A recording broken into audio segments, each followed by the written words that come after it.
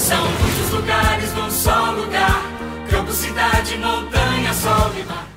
Este jingle que você está ouvindo no fundo é da campanha São Paulo para Todos, lançada este ano pelo governo do estado de São Paulo. Ela engloba uma série de ações que tem como objetivo colocar o turismo na agenda prioritária do estado, posicionando São Paulo como um produto turístico. No centro desta campanha está a ação que gerou um efeito cascata em todo o país, a redução do ICMS sobre o combustível de aviação de 25% para 12%. A medida, anunciada em fevereiro, fez com que diversos estados também reduzissem o imposto, aumentando voos em todo o território nacional. Em São Paulo, o impacto foi sentido bem rápido e já resultou em mais de 700 novas frequências anunciadas pela Azul, pela Gol, Latam e Passaredo, muito mais do que os 490 voos previstos no início. Com a desoneração, o Estado abriu mão de 205 milhões de reais na arrecadação de 2019. As ações integradas, no entanto, vão movimentar a economia em 7 bilhões de reais em um ano.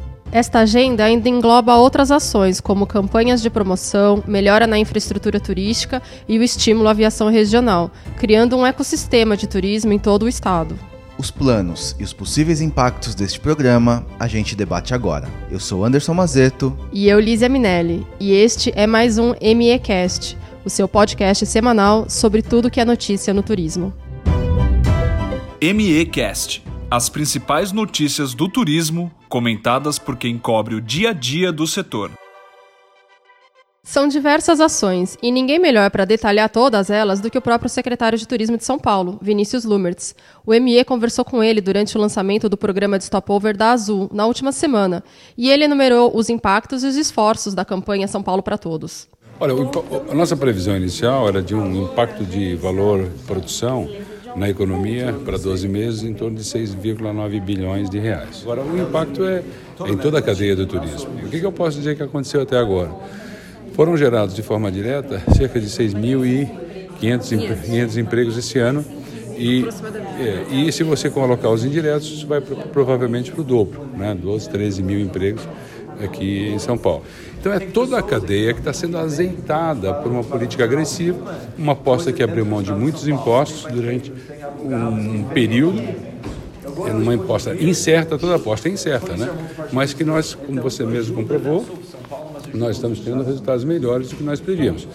Esse é o valor da aposta. Você aposta, né, num princípio. Qual é o princípio? O princípio é que menos impostos geram mais desenvolvimento econômico. E desenvolvimento econômico produzem impostos, além de produzir empregos. Muitas coisas vão acontecer nessa direção. Quando você vê o aeroporto de Guarulhos, a linha 13 chega a 1.700 metros, mas não chega, agora vai chegar. Né?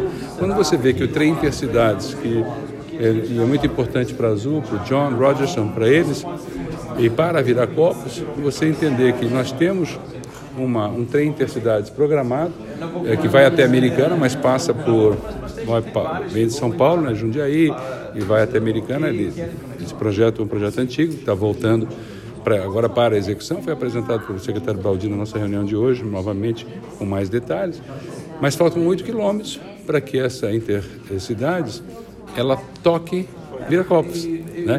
Então, é determinação do governador que esse projeto seja adaptado para os 8 quilômetros, porque daí você vai ter um aeroporto a mais, completamente conectado a intercidades e a São Paulo, né? E ao sistema de metrô, né? Então, você realmente vai buscando de várias formas os resultados, desde promoção até essas facilitações para fazer com que o Brasil seja, do ponto de vista internacional, viável em preço, viável em frequência e internamente também ofereça alternativas internas palatáveis para o emissivo, para que ele queira permanecer aqui. Bom, já ficou claro o impacto. Agora, para a gente entender um pouquinho mais dessa campanha, vamos chamar o nosso repórter Igor Regis, que estava lá no lançamento do governo. Igor, o que já foi feito até aqui e o que torna possível que o secretário de Turismo, Lumertz, preveja esse impacto? O fundamental para o Lumertz estar tão otimista para que esses planos tenham sucesso é o fato de que esse programa ele não está centrado em uma coisa só. A gente vê muitos programas estaduais centrados em uma coisa que vem para salvar a pátria Esse programa não, ele tem diversas bases. E a aviação é somente uma delas, ou no caso a principal. Eles estão estruturando esse programa de voos para trazer mais turistas para São Paulo. Por trás disso, eles estão liberando investimentos para melhorar a infraestrutura turística. Tem todo um processo de treinamento, inclusive o Vice de São Paulo lançou durante a BAV um programa junto com o Sebrae para capacitar receptivos em São Paulo, até porque o Lumertz e toda a secretaria aponta que os receptivos em São Paulo são um grande gargalo. As pessoas não vendem em São Paulo porque não tem um receptivo para receber os turistas aqui e montar programas de turismo. A gente está tendo também um investimento em logística. Até o Luiz Antônio Sobrinho, ex-Aero Europa, foi contratado para um novo cargo, que é o diretor técnico de modais e transportes da secretaria. O que esse cargo vai fazer? Ele vai fazer a integração com os aeroportos, para que as pessoas consigam chegar e sair dos aeroportos para aproveitar destinos. Nesse plano também você vê uma estratégia de levar o transporte da CPTM até o aeroporto, que foi um projeto que ficou meio inacabado. Então, eu acho que o que ele vê como um trunfo para esse programa é que ele tem várias bases, ele está criando todo um ecossistema para que o turista se sinta atraído a chegar em São Paulo e que quando ele chegue aqui ele tenha toda uma estrutura para recebê-lo. Igor, até agora, mais de 700 voos já foram anunciados. Não dá pra gente falar de todos eles, mas a gente pode resumir quantos voos cada companhia já anunciou e quais são os principais destinos? Foram diversos lançamentos que ocorreram no Palácio dos Bandeirantes. O Dória, inclusive, o governador João Dória, ele fez questão de que muitos desses lançamentos acontecessem no próprio Palácio para reforçar essa prioridade que está sendo dada para o turismo. A gente teve lançamentos da Passaredo, da Azul, da Gol e da Latam. Teve lançamentos iniciais nos primeiros meses de programa, mas também a gente teve diversos voos anunciados em sequência. A gente pode destacar aqui que já chegou a 700 voos. Isso supera em mais de 40% os 490 previstos pelo governo. O próprio Lumertz, ele confidenciou para mim, a gente conversando no Palácio, ele falou que eles não esperavam essa adesão em massa tão rápido como foi nesse caso. Eles esperavam um pouco mais de 490 como era o previsto, mas 700 foi algo realmente acima da meta. A gente pode destacar a forte presença da Passaredo. Passou a Passaredo, já teve 220 voos anunciados. Ela teve um anúncio de 62 voos e depois outro anúncio de 158. Esse segundo anúncio foi depois que ela conseguiu os slots em Congonhas. Só a Azul já tem mais de 300 voos anunciados. A Gol já ultrapassou os 100 voos, está chegando na casa dos 150. Já teve 2 anúncios até e também vários anúncios de voos picados. O da Latam aqui que a gente não consegue prever. A gente sabe que ultrapassou já de 100 voos anunciados, mas a Latam realizou diversos anúncios, inclusive voos para Salvador, voos para Natal, voos para Alagoas. E o interessante nesses anúncios é que, como São Paulo reduziu o ICMS, isso gerou um efeito cascata. Vários estados também tiveram redução de ICMS. O Rio de Janeiro, Rio Grande do Norte, Alagoas, se eu não me engano, também teve uma redução. E isso influenciou também para que esses estados recebessem esses voos que estão saindo de São Paulo. Teve diversos voos para outros estados, Nordeste, Norte, Sul, Centro-Oeste, mas um dos motes da campanha, uma das exigências da campanha, foi que houvesse um estímulo à aviação regional. Então, aeroportos como Araraquara, Barretos, Franca, São Carlos, Votuporanga agora vão receber voos de companhias aéreas grandes, como Gol, Latam, Azul. Tem até o aeroporto do Guarujá, que teve voos anunciados, mas ainda o aeroporto não está estruturado para receber. Ribeirão Preto teve um grande reforço de malha com esse programa. Campinas, Congonhas e Guarulhos também teve um aumento de oferta. Então, a gente percebe um grande aumento de malha e com voos tem turistas, né? Então, isso é muito representativo para o sucesso dessa campanha. E vale ressaltar que, além dos voos, veio com essa campanha, com a contrapartida das aéreas, a criação de um programa de stopover. Ou seja, não são só pessoas chegando em São Paulo ou passando por São Paulo, elas também agora têm um estímulo para parar em São Paulo. Igor, já que você mencionou stopover, explica pra gente como que vai funcionar esse stopover e quais são as companhias que já anunciaram esse programa. E além dos novos voos, quais são os outros compromissos que fazem parte desse programa São Paulo para Todos? Lízia, como você mencionou, a gente já teve alguns lançamentos de programas de stopover. O primeiro foi o da Gol, que contou inclusive com a presença do presidente da Gol, o Paulo Kaknoff. E como de costume, como vem sendo costume nesses anúncios, aconteceu também no Palácio dos Bandeirantes, com todo o secretariado, com o governador João Dória. E agora em outubro a gente teve outro lançamento, que foi o da Azul, com o programa de stopover que inclusive vai contar com o apoio da operadora da companhia, que é a Azul Viagens, que vai formatar pacotes para esse programa de stopover. O programa ele integra os 3 aeroportos paulistas, os principais aeroportos, que é Congonhas, Guarulhos e o de Viracopos, em Campinas. O cliente que desembarque em um desses aeroportos para usufruir do stopover, ele tem que embarcar novamente no mesmo aeroporto. A quantidade de dias que ele pode ficar tem que ser no mínimo 12 horas e no máximo 3 dias ou 2 dias, varia de acordo com a companhia.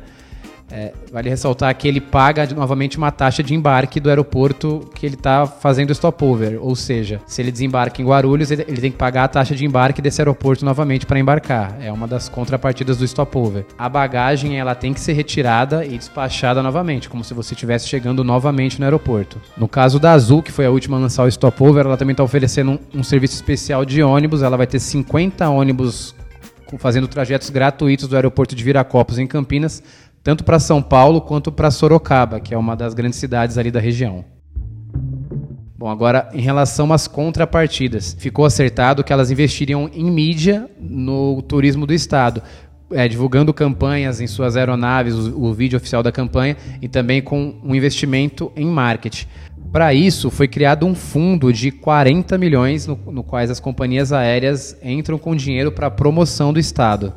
Para o ano que vem, está previsto um investimento de mais 44 milhões por parte dessas companhias aéreas. Vale ressaltar que, além das duas, da Gol e da Azul, a Latam vai lançar esse programa de stopover em novembro. Já vai chamar para uma segunda fase do programa São Paulo para Todos, que é a entrada das companhias aéreas internacionais, que as contrapartidas ainda serão anunciadas pelo governo.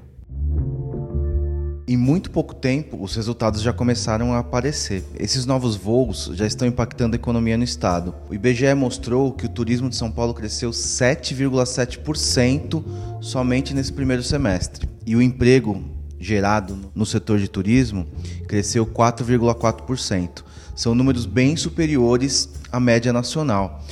Igor, eu queria saber, quais outros planos do governo para manter esses números em crescimento? É legal, Anderson, você ressaltar esse número de 7,7%, porque inclusive é um número que tanto o Lumertz quanto o João Dória batem em todas as coletivas sobre turismo. Estão fazendo questão de ressaltar que São Paulo está crescendo muito mais em termos de turismo do que outras capitais e até mesmo a média nacional. Como eu comentei antes, essa parte das companhias aéreas é somente uma etapa do programa, é uma base do programa. Tem várias outras. A primeira delas é o investimento em infraestrutura turística. Para você ter uma ideia, só esse ano o governo ele já disponibilizou mais de R$1 bilhão em créditos para os municípios. Diferentemente de anos anteriores, em que a Secretaria de Turismo servia somente como um repasse de dinheiro para obras públicas de turismo, os municípios agora vão ter que apresentar projetos para que o Estado libere. Foi criado, inclusive, o Programa de Crédito Turístico, que é em parceria com a Desenvolve SP, que é o Banco de Fomento do Estado de São Paulo. Só ele vai liberar R$1 bilhão em créditos para municípios de interesse turístico e também instâncias. Esse dinheiro ele vai ser destinado a negócios voltados a serviços de atendimento, acomodação, infraestrutura turística e até projetos de melhoria de infraestrutura. Além desse 1 bilhão, que é por meio da Desenvolve SP, em parceria com bancos públicos como a Caixa, Banco do Brasil, BNDES, o próprio governo já vai liberar 242 milhões este ano em créditos suplementares para os municípios. Já teve um anúncio de 100 milhões no começo do ano. Agora, mais recentemente, teve uma outra liberação em convênios que totalizou 119 milhões, que inclusive contou com a presença de mais de 300 prefeitos no Palácio dos Bandeirantes. E agora, até o final do ano, o governador já declarou que eles vão liberar outros 123 milhões para totalizar esses 342 milhões em verbas disponibilizadas pelo governo. São Paulo está investindo numa malha ferroviária para ter uma logística turística um pouco maior. Vale ressaltar que, além das próprias iniciativas do Estado, a gente tem parcerias importantes. O Visit São Paulo, com o Tony Sando, está ativamente participando dessa campanha. Eles, inclusive, já fizeram algumas ações, como eu mencionei, a criação de um projeto junto com o Sebrae para capacitar receptivos. Eles também estão trabalhando junto com a Abrastoa para formatar pacotes turísticos com operadoras para o destino São Paulo. Então, como a gente pode perceber, tem muitas bases e a expectativa é de que elas façam com que esse crescimento no turismo seja ainda maior. Ter no comando do turismo do estado um ex-ministro e no próprio governo do estado um governador que já atuou e sabe como funciona o mercado de turismo ajuda muito. A gente está vendo que está tudo muito bem estruturado, mas a gente sabe que nem tudo sai como planejado na administração pública.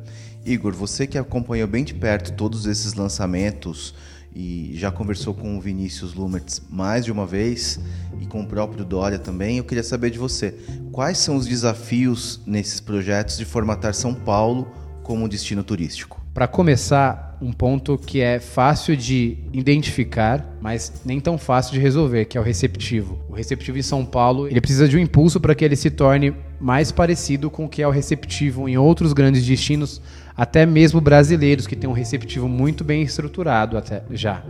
Tem várias empresas de receptivo que fazem um bom trabalho no Nordeste, por exemplo, e aqui em São Paulo é preciso identificar essas empresas e dar o treinamento desejado para que elas possam atender o turista de uma forma satisfatória. Isso é um gargalo não só aqui na capital, mas também em diversas cidades do interior, em que se quer fomentar um turismo a diversos segmentos, diversos nichos de turismo que existe aqui no estado. Outro grande gargalo que vem sendo abordado em quase todas as coletivas em que o governador participa é a concessão dos aeroportos do interior. A presença das companhias aéreas nesses aeroportos do interior, ela está condicionada a uma melhoria de infraestrutura. Alguns aeroportos têm problemas de pista, outros problemas de terminal, outros problemas até para locais de trabalho, de logística interna. Então isso precisa ser resolvido para que se tornem atrativos esses terminais para a iniciativa privada. Então, esse processo de concessão, ele ainda depende de obras públicas em diversos terminais para que ele ande. O presidente da ABEAR, o Eduardo Sunovics, ele destacou que vários desses aeroportos que tiveram voos anunciados, eles precisam de pequenas melhorias, uma questão de sinalização, de pintura, de recapeamento da pista. Então, é algo que é possível de se resolver rapidamente. A gente sempre conta com imprevistos que acontecem no setor público em relação a essas obras. Isso resolvido, tem todo um processo de trâmite de concessão para que, de fato, esses aeroportos sejam concedidos e passem a ter uma estrutura um pouco melhor. Outro ponto é, depois de concedidos, o que vai acontecer com eles?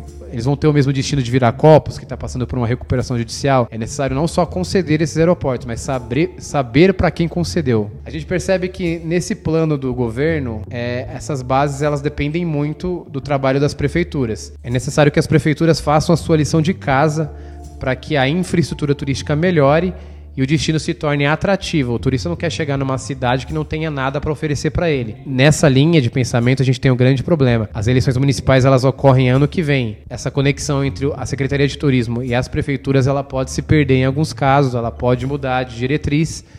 Então, é um passo ainda que depende do que vai acontecer no ano que vem. E outro desafio, ele acontece no que seria a pedra fundamental desse programa, que são os novos voos. A gente tem um mercado de turismo que depende muito da economia.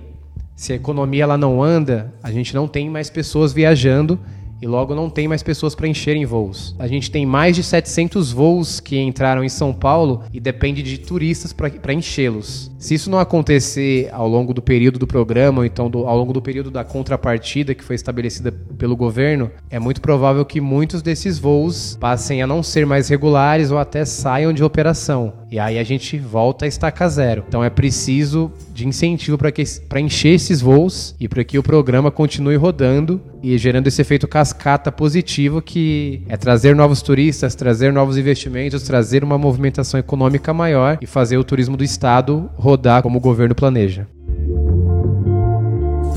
Igor, só para fazer um adendo, você falou em obstáculos. Acho que uma das coisas que mais as pessoas pensam quando se fala em São Paulo como destino turístico é ter o estado de São Paulo, os destinos paulistas, na prateleira do agente de viagens. Você já comentou um pouquinho sobre isso, mas é importante dizer que o Visit São Paulo está trabalhando junto com a Abrastor para a formatação de produtos, de pacotes, utilizando, obviamente, esses voos. Os voos são o começo de tudo, né? O governo está indo pelo caminho certo, mas se não tiver esse foco comercial, não adianta, São Paulo não vai ser vendido. Isso é um ciclo, né? Para a operadora fomentar esse produto, ela precisa ter a segurança de ter um receptivo, ela precisa ter hotéis, ela precisa ter voos chegando, então tudo parte de um ecossistema. A operadora é chave, mas essas ações elas vêm primeiro para que crie segurança, para que o operador crie um produto e que o agente de viagem saiba para onde ele está mandando o passageiro dele.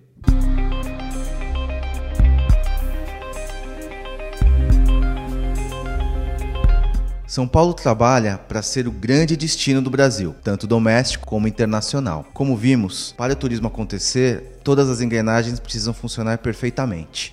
Não adianta ter hotel e não ter voo, não adianta ter voo e não ter receptivo, não adianta ter receptivo e não ter atrativos. São Paulo trabalha todas as pontas. Se todas essas ações trarão resultado, saberemos em breve. Este e outros assuntos você pode acompanhar no mercadoeventos.com.br, no nosso jornal impresso e também no MEcast. Até o próximo episódio. Então, até o próximo MEcast.